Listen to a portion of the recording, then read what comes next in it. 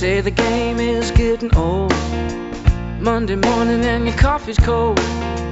Life is not what you want it to Hello, be. everyone, and welcome to A New Direction. My name is Jay Izzo, and oh, man, it is another great show. And I can say that with such confidence, and I'll tell you why I can say it with such confidence. First of all, you get a great guest. It's going to be a really dynamic show. You get a great book with the great guest, and you know it's going to be an awesome show. Well, that's what I got. I have Dan Moore with me today.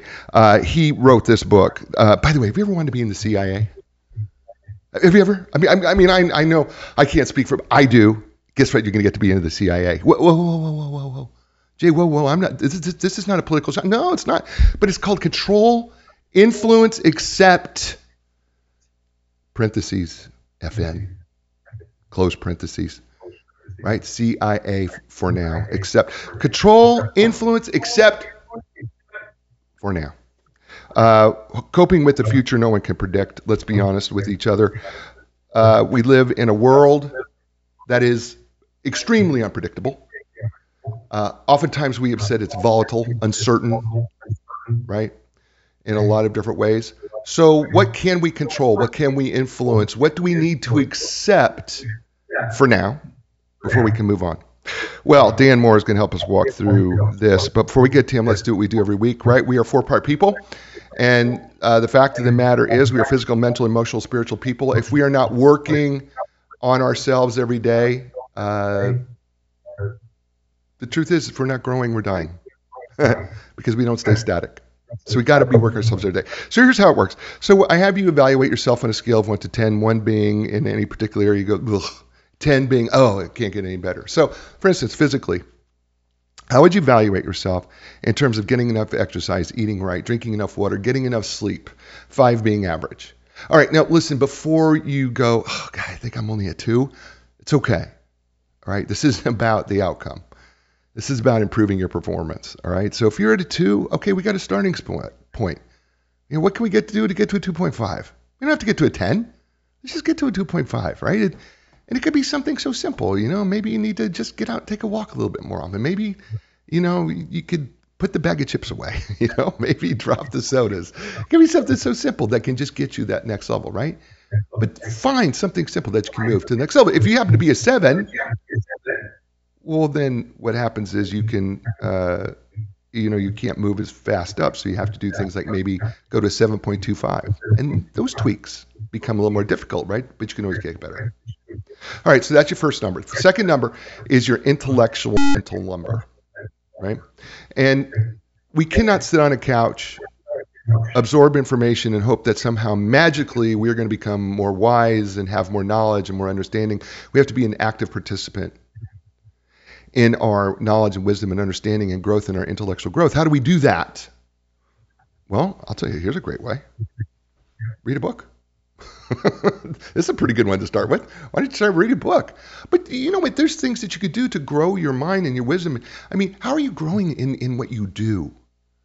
In what you're doing your work? Being a better parent.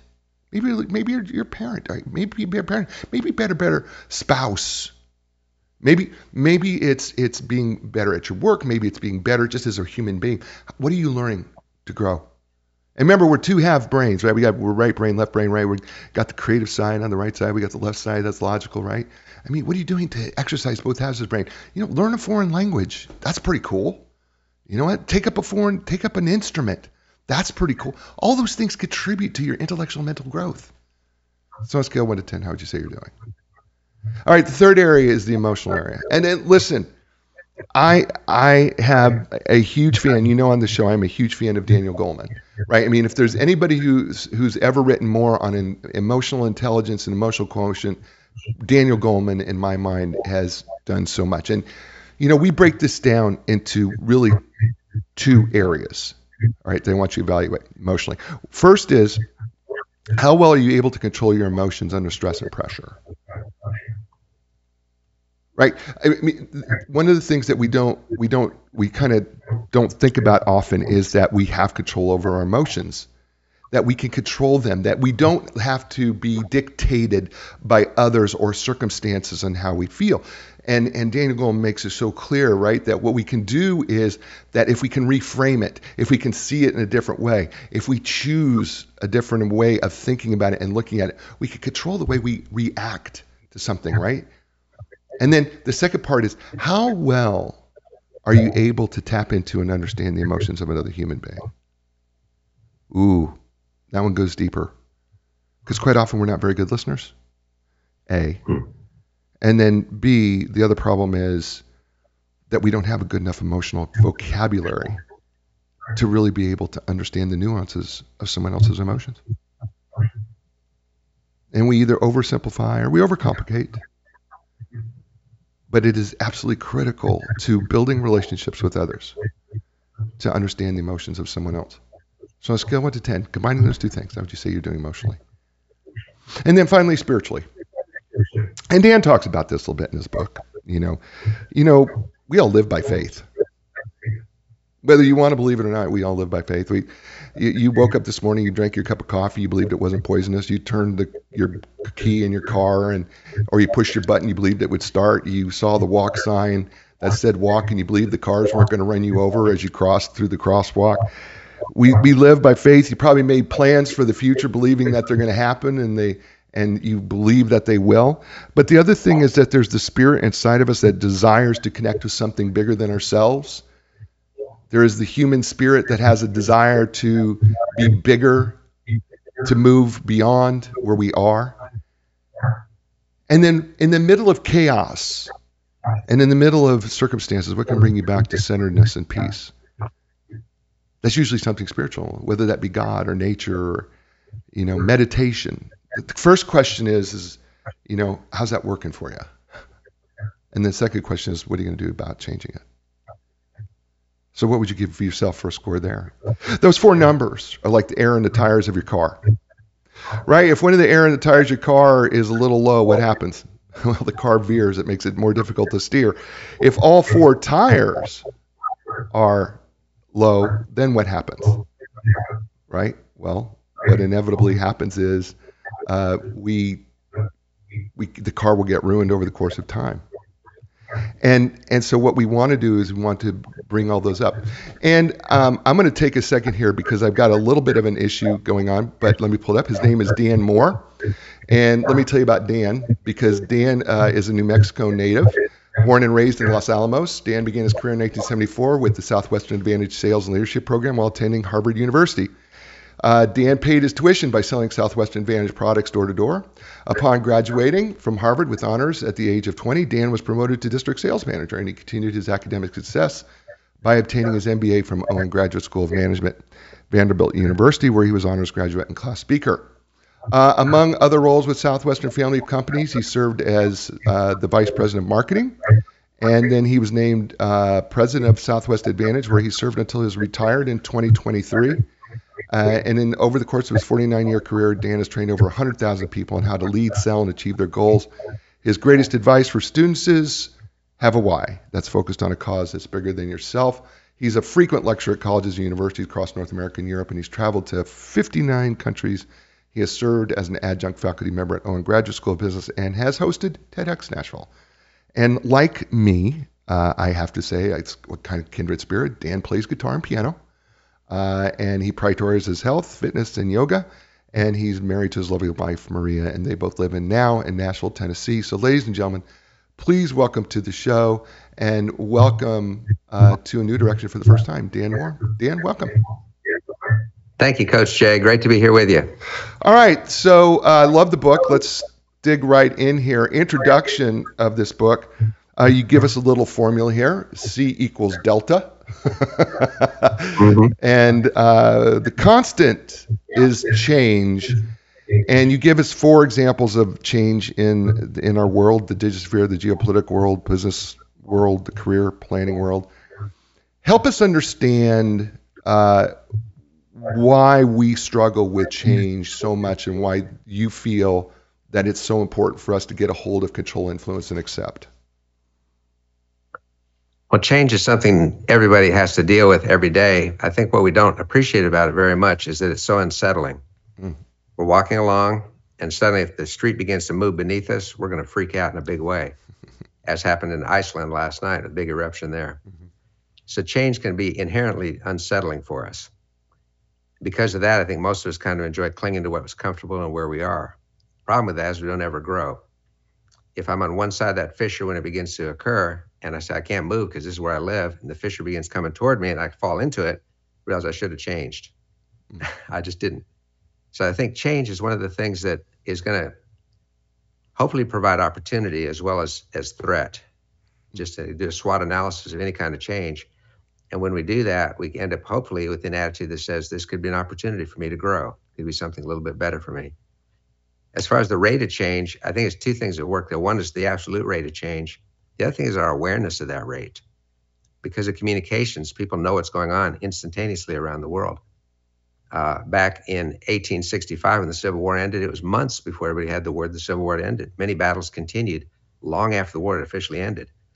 Well, today we know within a minute's notice what's happening in Gaza. We know in a minute's notice what's happening in Ukraine. So it's not just the rate of change, it's our awareness of it that almost seems to double accelerative effect on that. So let's talk about how we get there. The book is entitled Control, Influence, Accept, CIA for now, coping with the future no one can predict. So let's dig into control, chapter 1. Actually, the chapter is called CIAFN. And let's talk about control, because I think it's interesting that I think often, when I work with athletes and, when I work with a number of people as a coach, I get the sense that people feel like there's very little that they can actually control. And I know there are some things that they control. And so let's talk about what you really can control. And let's dig through that, because I think it's really important that people get a handle on you do have things that you are within your power. Completely true. And you and I can have a good chat on one of those really important ones, which is controlling our attitude. Sure. And I look forward to that conversation, Jay. Okay. To me, the whole notion of the CIAFN is to make some sense out of the waterfall of things that happen every day in our lives. And I use the illustration of waterfall very specifically because it's nothing we can stop. It can't stop a waterfall. It's going to hit us really hard. But imagine that there's a diverter at the bottom of this waterfall, switching the water into one of 3 different channels. One of the channels that it shifts into are things we can totally control. It's not going to be the biggest bucket by any means, but without that bucket, we're going to be in real trouble. Examples of things we can control is what time we get up in the morning. Not at what time we get up, but how we get up. I heard a speaker one time said, you have a choice in the morning. You can wake up and say, good morning, Lord, or you can say, good Lord, it's morning. Has a lot to do with how we treat the day. Control what we eat, how much we eat, what we drink, how much we drink. Control things we say to other people, of course. But if ever we try to control what they say to us through manipulation or management of that person, it's always kind of short-lived. It doesn't hang in there very long. In terms of the attitude part, I'd love for you to share with me, because you and I shared offline that you've taught for years you can control your attitude. I did the same thing for a long time and reached a different conclusion. Yeah, so let's have a chat on that. Yeah, let's have a chat about that, because I think it's fascinating, and I'm not sure if we're talking semantics here or perhaps jargon, because it may be that we're saying the same thing, but perhaps. Go ahead. But I think it could be semantics. Well, here's my thing on attitude, and I've been a big researcher on attitude. Going back to 1958, when the attitude research really kind of got kicked off a little bit, was probably back then.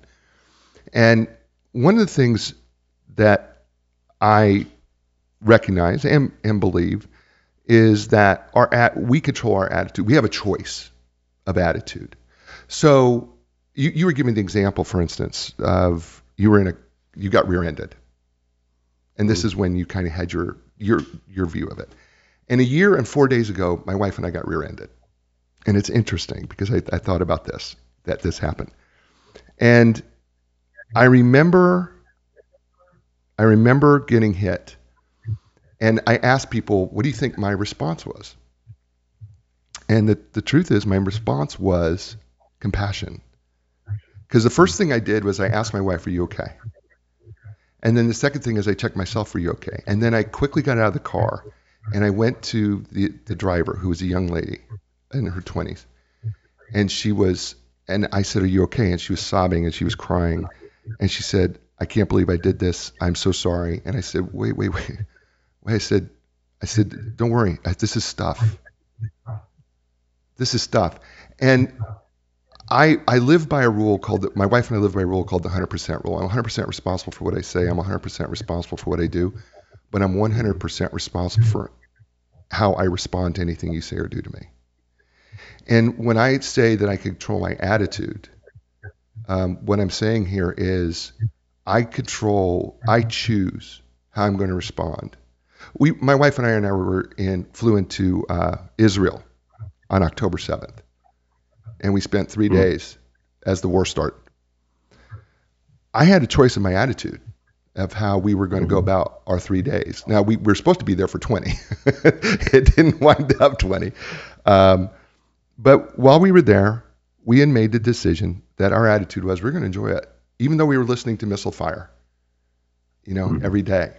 We made the choice that we enjoyed. So we took walks around. We did a little shopping. We had some friends who were there from New Jersey, happened to be there. They lived in Tel Aviv, and so we walked Tel Aviv for several miles, going through the markets and doing everything because we decided that our attitude was going to be we're going to enjoy it, right? Mm-hmm. And that was what we believed to do. And I am a firm believer, and I know it's true that bad circumstances can happen, but I choose how I want to respond to that.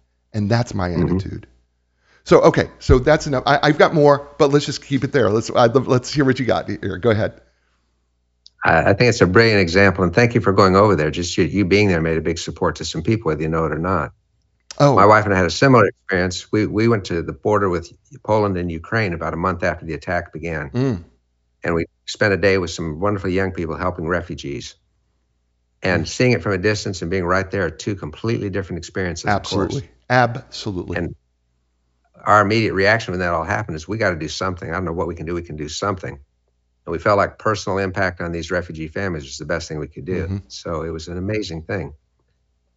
I think we're actually totally talking semantics here. You and I are on the same page with this. Okay. It's just that when things happen that get us discouraged and get us frustrated where we can't move, and you're much farther developed emotionally than many of us are, Jay, the question is, what's the toolkit we can pull out to deal with that at that moment? The toolkit is going to be things we can control. And those things that we can control are ultimately going to affect our attitude. I had a wonderful neighbor for many years, passed away last summer. He was the #1 pilot in all of Delta Airlines system in terms of seniority. Calm, wonderful guy. And as a pilot, he would tell you that the attitude of a plane is the direction of the plane. The wings lean in relation to the horizon. We as individuals can control which direction we lean. We can lean into a tough situation. We can lean away from it. That is another way to look at attitude. And I think we can control that. Controls of the plane is going to determine our attitude. Very much the same way.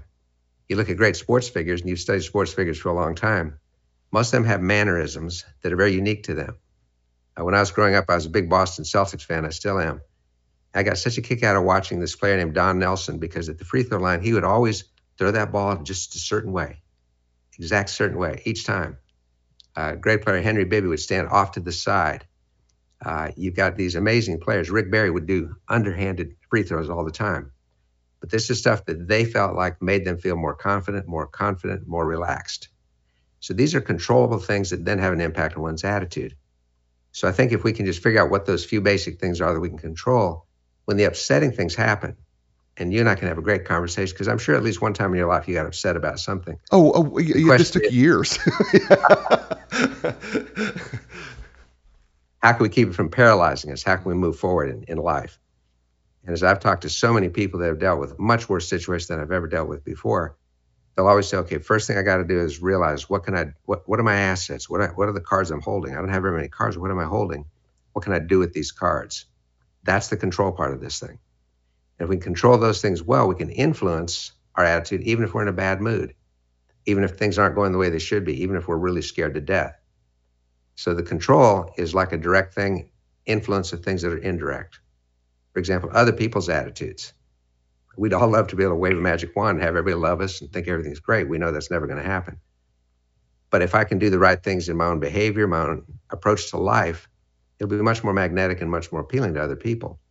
instead of me feeling like I need to control these people. How can I manipulate them? How can I dazzle them with whatever? It's interesting. You and I both love books so much. The titles of books are interesting. There's a current bestseller called something like How to Enchant Anyone into Liking You. I've heard of the book. This really appeals to the Harry Potter crowd out there. I want to enchant you. But the reality is we can get somebody to have a temporarily good impression of us, but people are pretty smart, and eventually that wears thin. Consistency in the long run is what builds relationships. Yeah. Am I the same person I was yesterday for the most part? Few flaws, yeah, but that consistency is really important. So that's where the control and the influence kick in. And the accept part, of course, is just so many things in this world we can't do anything about. But think about how much of our energy we expend on those things. I think about the political sector. I work with a lot of young people that say, is politics worse now than it's ever been? I said, no, politics has been bad since Cain and Abel, whatever. There's never been a good time in politics. But the reality is I can't really do anything about what's happening in New Hampshire. I can't do anything about what's happening in Iowa in these debates. But I can accept for now that I can't do anything about that, and I can focus on my own approach to it. So this is the whole deal, is keep ourselves from getting consumed emotionally in things that right now we have to just put on the shelf. Concentrate what we can control, we can influence. That's how we can make a world-changing difference. His name is Dan Moore. The book is entitled Control, Influence, Accept, CIA, FN for now. FN. Coping with the Future No One Can Predict. We're just getting really started in this first segment. You're listening to him here on A New Direction. Hey, folks, whether you're recovering from an injury or surgery, suffering everyday aches and pains, having difficulty performing activities of daily living, maybe you're an athlete and you just want to look and to improve of how you feel and move, listen, the elite team at Epic Physical Therapy will customize a treatment plan tailored just for you. So when you're ready for your epic relief, epic recovery, epic results, don't look any further. Go to epicpt.com. That's EPICpt.com. And Linda Craft Team Realtors for going on 39 years now. They have been helping people transition in life. And you go, well, how do they do that? I thought they were in real estate. Well, the truth of the matter is every place you've ever lived has been a life transition. You can just ask Dan. He'll tell you when he was in Arizona and he had a life transition. He's lived in some great places, and they were all different transitions in life. And they know how to take the stress out of that move, whatever that move, selling your home, buying your next home. They've been doing it for 39 years. They would love to help you transition in life too. So when you're ready to make that transition, don't look any further. Go to lindacraft.com. It's LINDACRAFT.com. And we're back here on A New Direction with Dan Moore. The book, Control, Influence, Accept, CIA, FN for now. Coping with a Future No One Can Predict. Dan, let's jump out of chapter 1. I want to get to chapter 2 because it's so important. I'm reminded of research. I bring her name up, Dr. Tasha Eurich. I bring it up all the time. She did so much research on self-awareness, and she found that interviewing people, 90% of the people believe that they're self-aware. However, when she put them through a further testing that she did, she found out that literally on their best day, only 15% are really self-aware. And self-awareness is a huge issue because I feel like we are terribly self-unaware. And you ask a question right out of the blocks. Do we even know who we are? I think it's a great question. You ask that question. Help us dig into a little bit further into self-awareness and who are we? One thing for sure, wherever we go, there we are. and I didn't come up with that great quote, but it's a fantastic summation of life. Where we go, there we are. Right. And if we're self-aware, meaning we understand our strengths, our weaknesses, our proclivities, our likes, our dislikes, our quirks, our weirdness, our joyousness, our loveliness, we're going to be so much better able to deal with all the crazy stuff that might occur to us out there in the world. Self-awareness to me means being honest in our self-assessment. You started the show by saying there's 4 different categories people need to grade themselves on, scale 1 to 10. I completely concur. In fact, very interesting. Each morning when I start my exercise routine, before my brain even begins thinking, I have 4 things I'm thankful for. 1 is physical strength, 1 is emotional strength, 1 is mental, 1 is spiritual. Exactly the 4 categories you mentioned there. Self-awareness in each one of us means we can rate ourselves in those areas, rate ourselves in different growth trajectories we might get into, and just simply realize I'm going to make mistakes. Can I learn from those mistakes? When I do something well, can I build myself up properly and appropriately and give myself some credit for that stuff. Too many people, I think, in self-awareness only are aware of their faults or only aware of their great victories. We're all a mixed bag. We got to take a little bit of each. I think self-awareness is also important because those around us are going to go through issues. If we know how we've reacted to some of those, we may decide I'm not at all like this person, but maybe I'm a little bit. I can become more empathetic because of that. So most of us don't give a whole lot of thought to that. Interesting, that study that most people are not self-aware, even though they think they are. I think we're all that way until we get into a situation and we say, why did I react that way? Can't believe I said it. Can't believe I did that. Those are the opportunities to grow. That's when we need to assess. In the moments like, I did that dumb bonehead thing. Why did I do that? Or I did this great thing. Do I need to discount it and say it was a one-off, as total luck? Or do I need to spend some time and say, no, Dan, here's why that worked for you. So I can rebuild on that more and more. I want to tell people about that inside this book, Dan, that you've written, and it's a great book, by the way, that at the end, and sometimes right at the end, pretty much at the end of each chapter, Dan gives you ideas on how to help you, actually things that you can work on to help you get through this particular area that he's talking about. So regardless of the area that he's talking about. So in this case, we're talking about self-awareness. So I just want to give people an idea, Dan, if you don't mind. And if you want to elaborate on any of these, it's great. So Dan has 6 ideas of how do we get better at self-awareness and what do we do with that information. So here's like the first one: become an intentional observer of yourself. Be both the researcher and lab rat. Do you want to explain people what you mean by that when you say become an intentional observer of yourself, be both researcher and lab rat? Well, we all are familiar with the old idea of lab rats, the ones that perform these different experiments, and the researchers taking notes and watching their reactions. With ourselves, we're the one doing the action. We're the lab rat. And if we can be smart enough to be objective and occasionally take notes about ourselves, then we're the observer. And every single day, there's an opportunity for us to experience something perhaps a little different, a little new. We can learn something better and deeper about ourselves. So to me, that's one of the most important ones, is spend a little bit of time in self-reflection, but not so much that we go down this rabbit hole of despair. Because most of us, I think, list off our faults more than our successes, our failures more than our victories. Spend too much time in that kind of self-assessment, then we end up with all kinds of negatives. It's more a matter of learning a little bit as we go, getting a little bit better at that as we move along. Yeah, because you even move on into these 6, and I'll just throw out this one: study and own your success.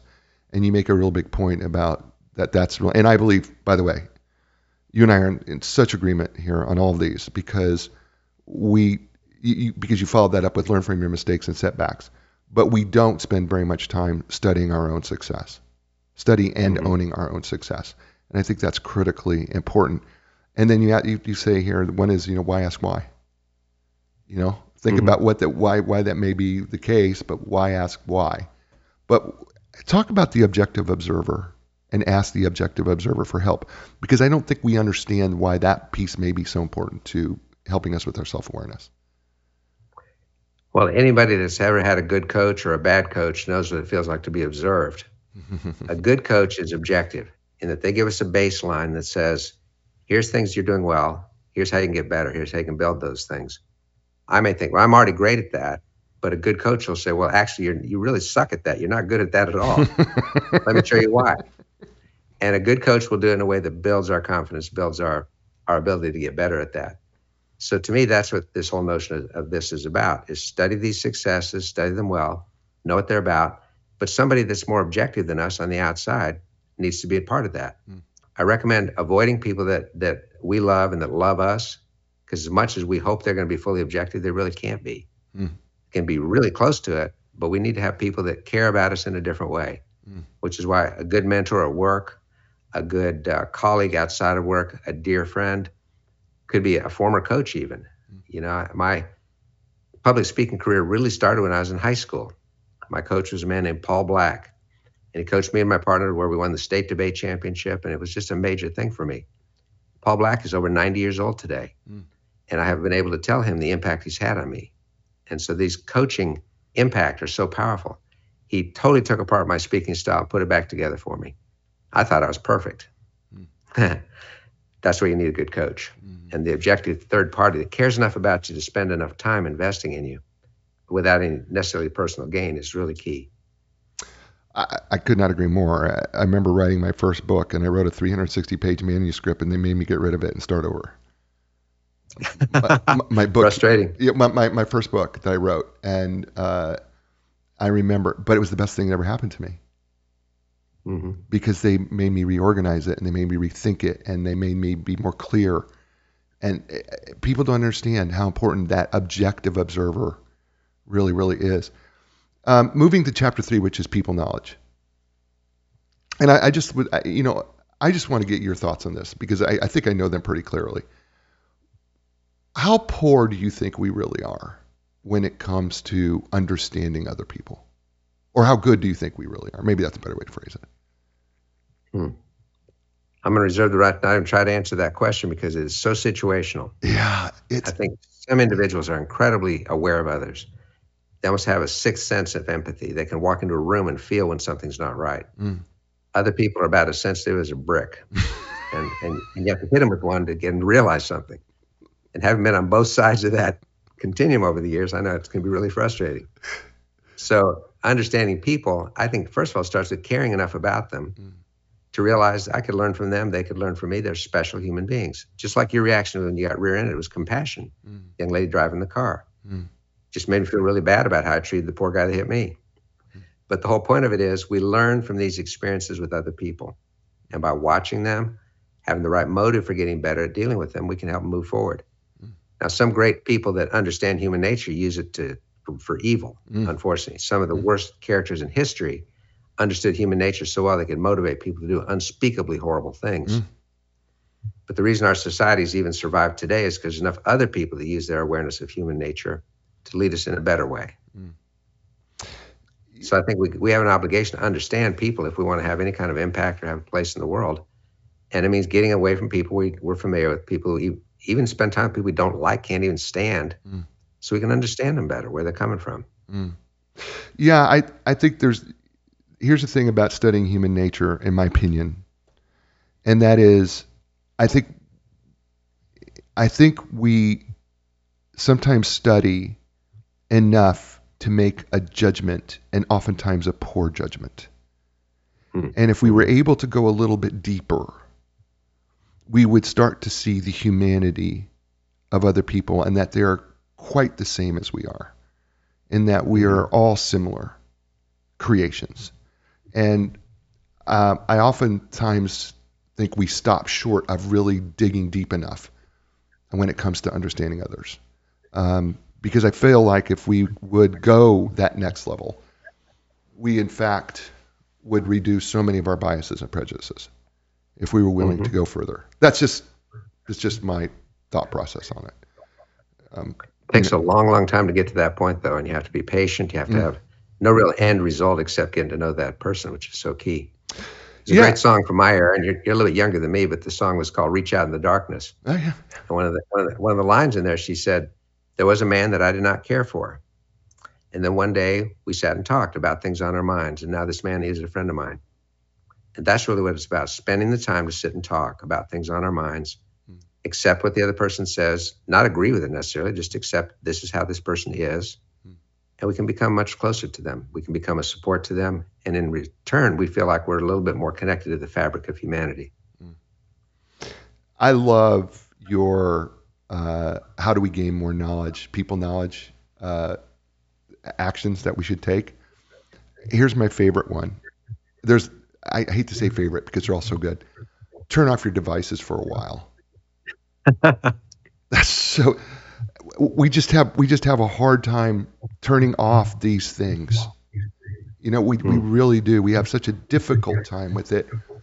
And I wonder how many relationships we've missed out on because we didn't turn them off. Trying to make an online relationship that just is not going to have all that much, isn't going to really matter as much. Do you know what I mean? I say that? Yeah.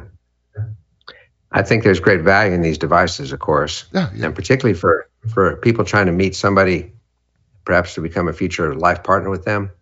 Really hard to meet people. After we get past college age and we maybe in a work environment where there's not as many eligible folks there, it can be a really important link if it's the right one and done with the right motives. But you don't marry somebody on the basis of something you learned online. You got to meet them face to face and spend that time with them. Yeah, you do, because you're not going to spend your life. I mean, I've been married, my wife and I have been married 25 years, and, I don't spend my life with her online. Mm-hmm. I don't. I spend with her. I got to tell you, Jay, the first 35 years are the hardest, so hang in there. Oh, we've had awesome. It's been awesome. She's been great. So easy to live with. Yeah, here's some other things that Dan recommends. Spend time with people that are not in your group. Do the someone exercise. Check with somebody in the military. Talk to them. Disability. Somebody with a disability. Talk to somebody who's highly successful. Talk to someone who's had experienced setbacks.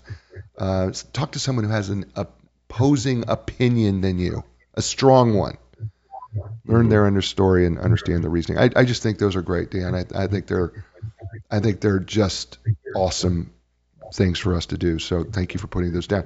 Let's move to chapter 4. Love chapter. There's not a chapter I didn't like here. Mental and emotional flexibility.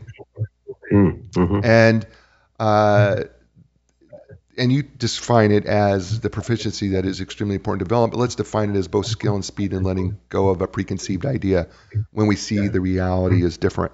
And the first word that comes to my mind is adaptability. How adaptable are we? Talk to us a little bit more about the importance of emotional flexibility, and especially in the face of rapid change. More important than ever. It's so important because we can never really truly depend on something being the same today as it was yesterday.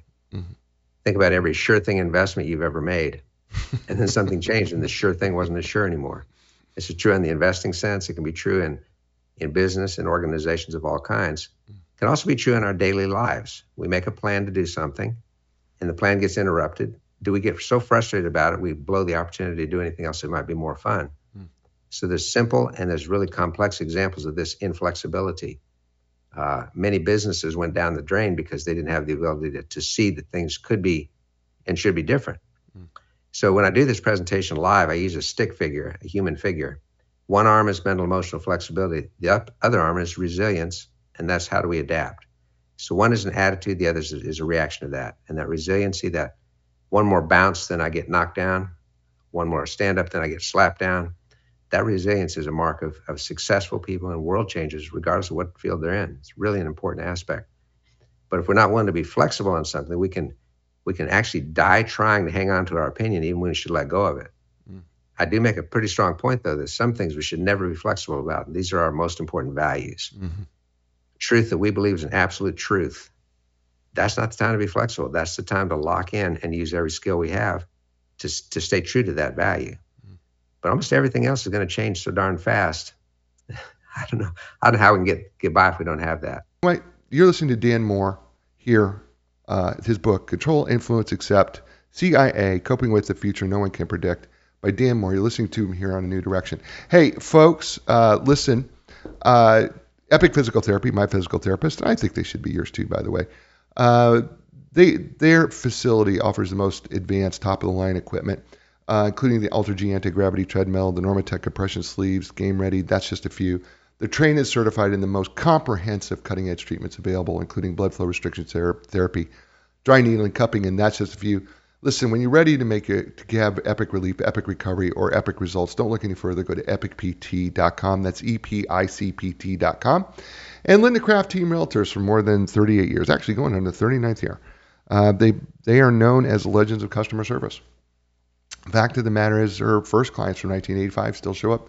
See her today. That's right, since 1985, still seeing her today. It says something that her clients keep coming back and they keep saying, what, when it comes to customer service, there's no one who does it better. When you're ready to sell your home, buy your home, don't look any further. Look for someone who's going to take care of you, who's going to help you with your transition, who understands. She's helped thousands of people. She can help you. Go to lindacraft.com. That's LINDACRAFT.com. And we're back here on A New Direction. Why don't we do this? Why don't we just alter the question a little bit? Why is that flexibility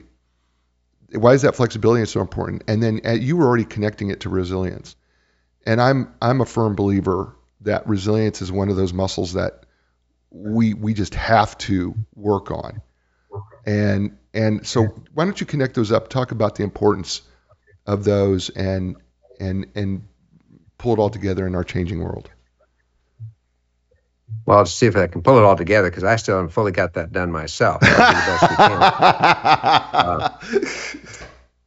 So make it as simple as I can. If we're in a situation we expect things to go a certain way, here's an everyday example. We check the weather forecast, right? Mm-hmm. Planning our events for Christmas Day.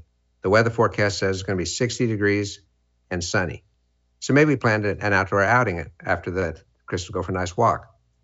Forecast is almost never exactly right. All of a sudden it starts raining. We have a choice at that moment. We can either say, I can't believe it's raining. It's not supposed to be raining. It's not supposed to be raining. The forecast also isn't, and totally blow the opportunity. Or we could say, anybody get a raincoat for Christmas? Anybody get an umbrella for Christmas? This is the resiliency part. No reason we can't continue the walk. We just have to wear different clothing. So this almost instantaneous resiliency reaction to when things aren't the way we expect them to be is something we can get better and better at. We can learn to get there really hurriedly.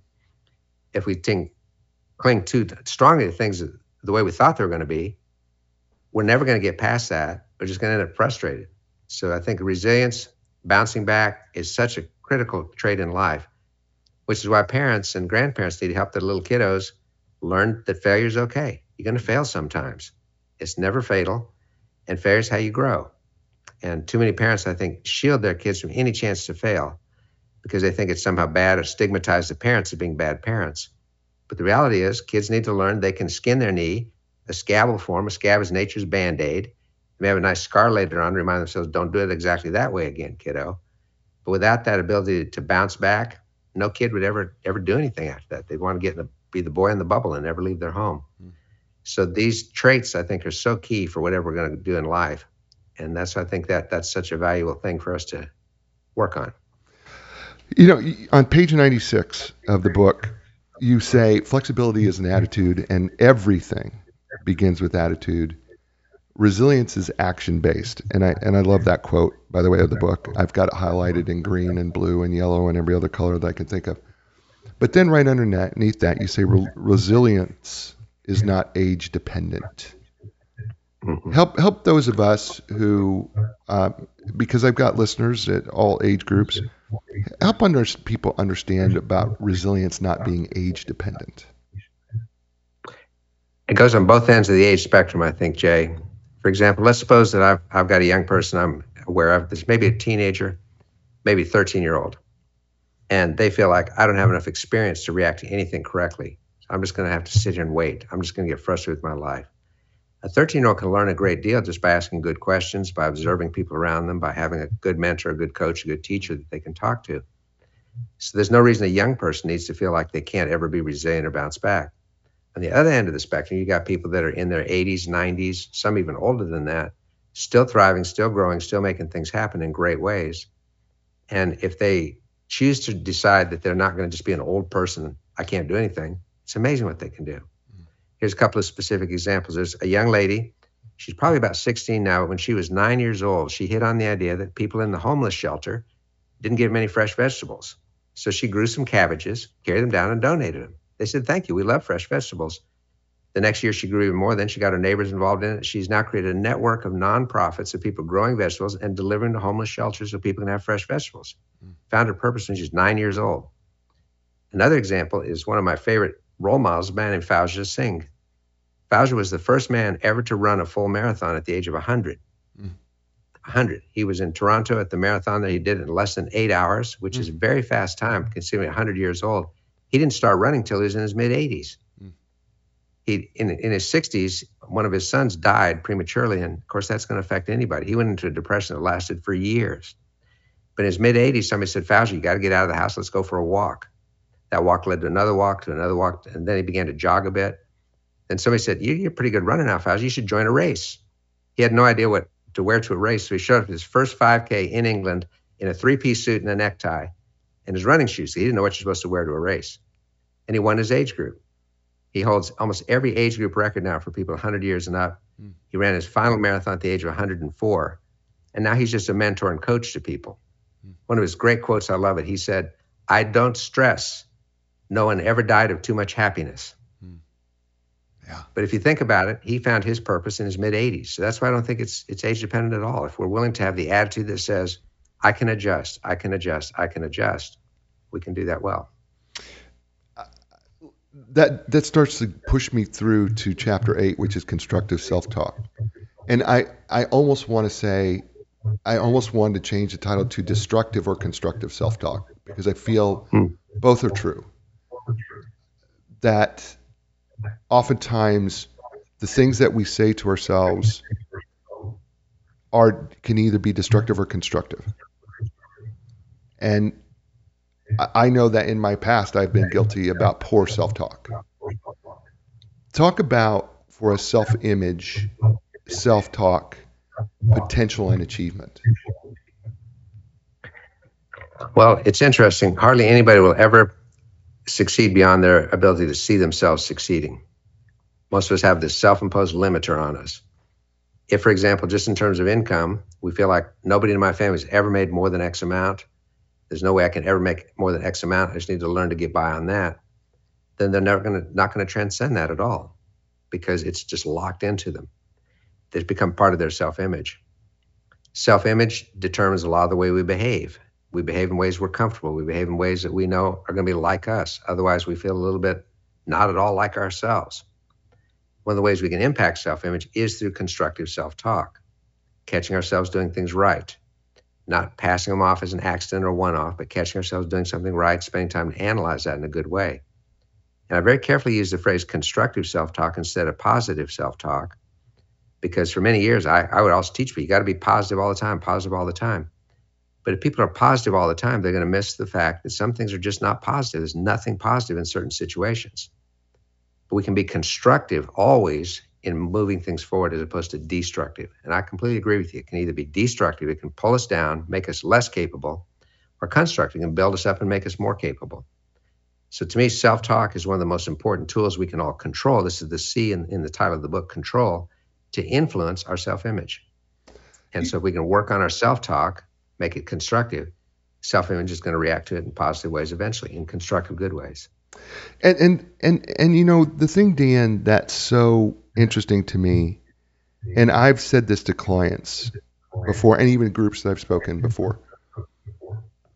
Would you say to your best friends the things that you say to yourself? Mm-hmm. Great question. And oftentimes I get, no, I would never say that. So then why aren't you then my next question is, why aren't you your own best friend? Mm-hmm. Because I think often what happens is we don't realize how destructive our own words are towards myself. I can't. I'm incapable. It's not possible. And we use absolutes like right. I always and I never. Right. These absolutes are very powerful. Right. So trying to just chip away at those absolutes can help us move forward also. Right. The word, I think you throw out the word, I love the word yet. Right. Mm-hmm. I'm unable to do this yet. Mm-hmm. Right. And you throw it out. And I think somebody else, I can't remember who did it, threw out the word and. Right. And. Yeah. Instead of but. Right. Mm-hmm. And I actually have somebody who wrote in. Bob has written in from LinkedIn, who's watching the show, and he would like to ask you to expand on the power of yet. So would you be willing to do that, please? Yes. It's actually in the context on self-talk, where many times we're confronted with a situation, we say, I can't do that. I can't do that. That's a showstopper. And it tells our self-image, if you can't do that, don't even try. Can't do it. It's a waste of time to try. So I encourage us to change and say, I think I can do that. I just don't know how yet. I think I can do that. I just don't know how yet. Because that opens up the creativity part of the brain. You spoke earlier in the show about left brain, right brain. Mm-hmm. The brain can be incredibly creative or it can be incredibly dumb.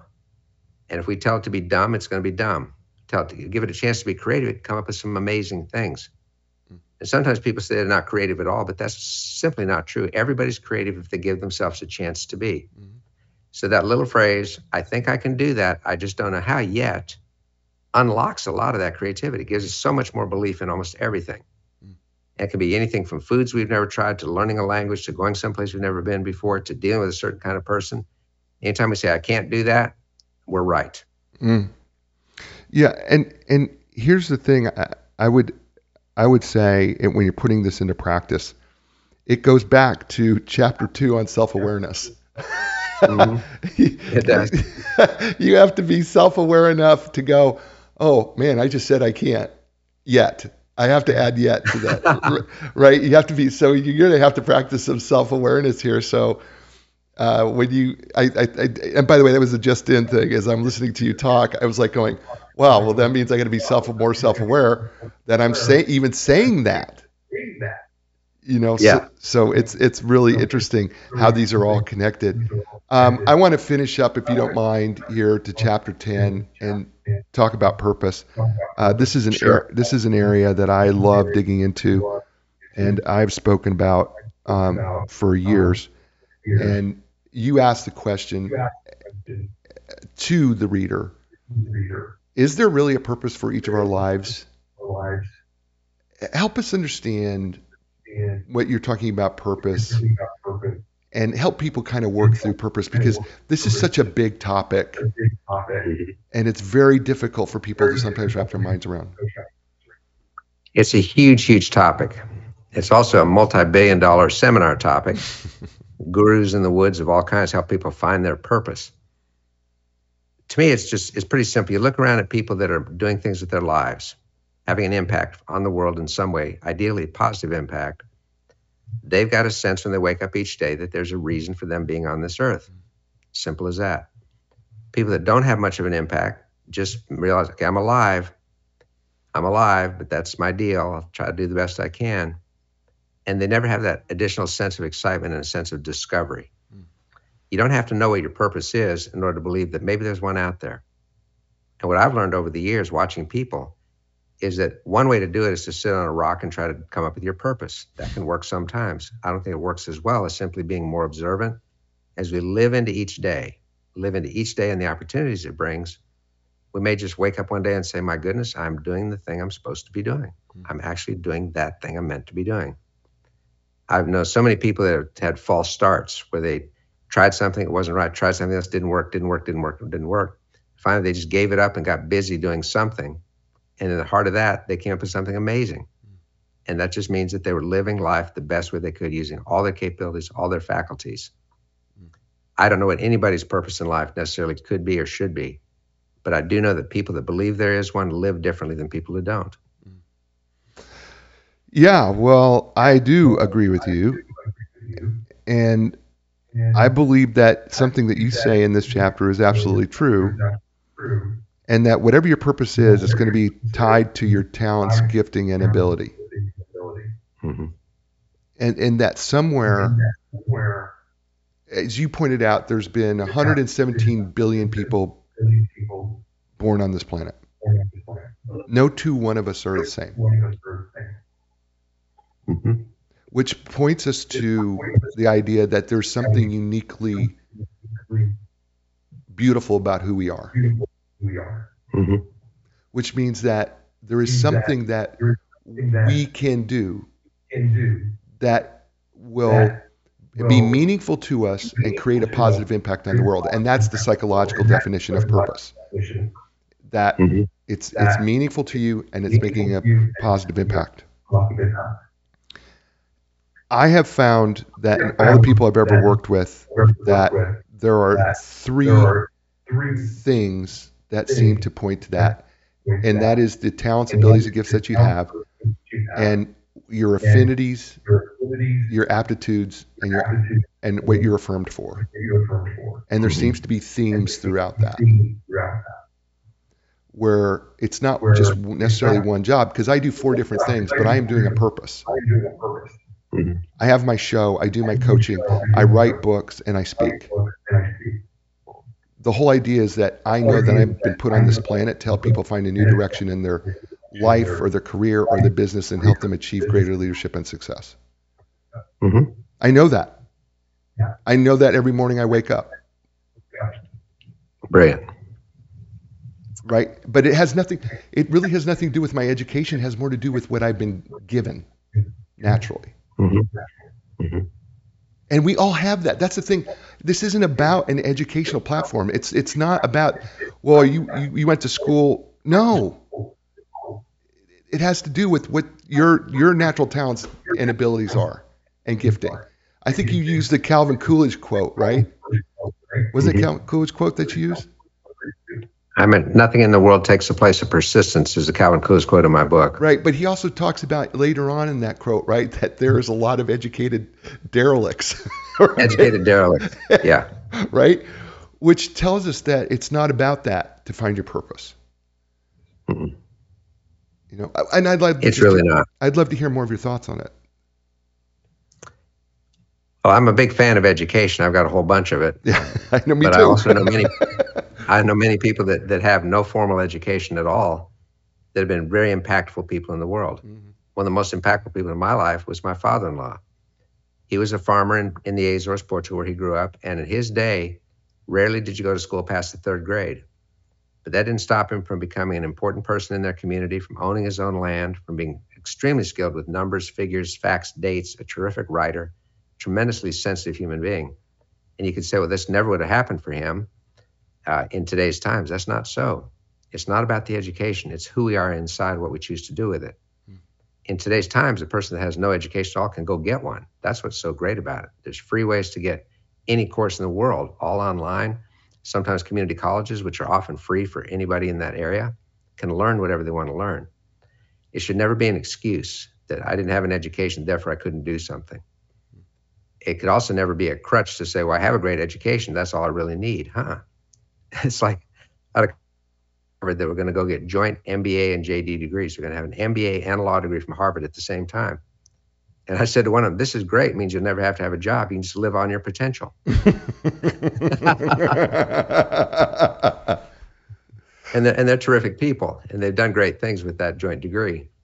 So it's not about an education in a formal sense or not, but can we continue to learn? Can we continue to have an impact? I can imagine a subtitle on your tombstone someday, Jay, is going to say, here lies a great catalyst. This person is a catalyst for people.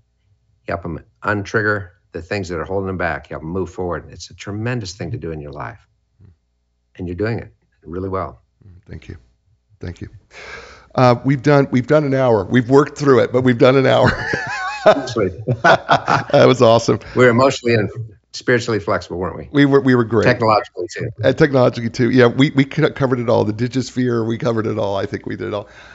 You've been great. First of all, thank you. If you don't mind, tell people how they can get a hold of you or where they can find your books and those things, because this isn't the only one. So if you don't mind doing that. Happily do that. Easiest way to reach me is just through an email, dmoore@ciafn.com. CIAFN, Control Influence Except for Now.com. The easiest way to reach me, dmoore@ciafn.com, and I'll get back to you as soon as I can. Awesome. The book's available wherever books are available, of course. Yeah. And what's really fun is the audiobook just came out. So for those of you that enjoy listening to my voice, you're going to love it. Those of you that don't enjoy listening to my voice, don't buy it. But it's a book. Terrifically fun. I've really enjoyed it, Dan. I really have. Thank you, stay with me, will you please? Hey, folks, this is a show. You know what I say to you every week, right? Your control of 3 things, your attitude, your effort, and your resiliency.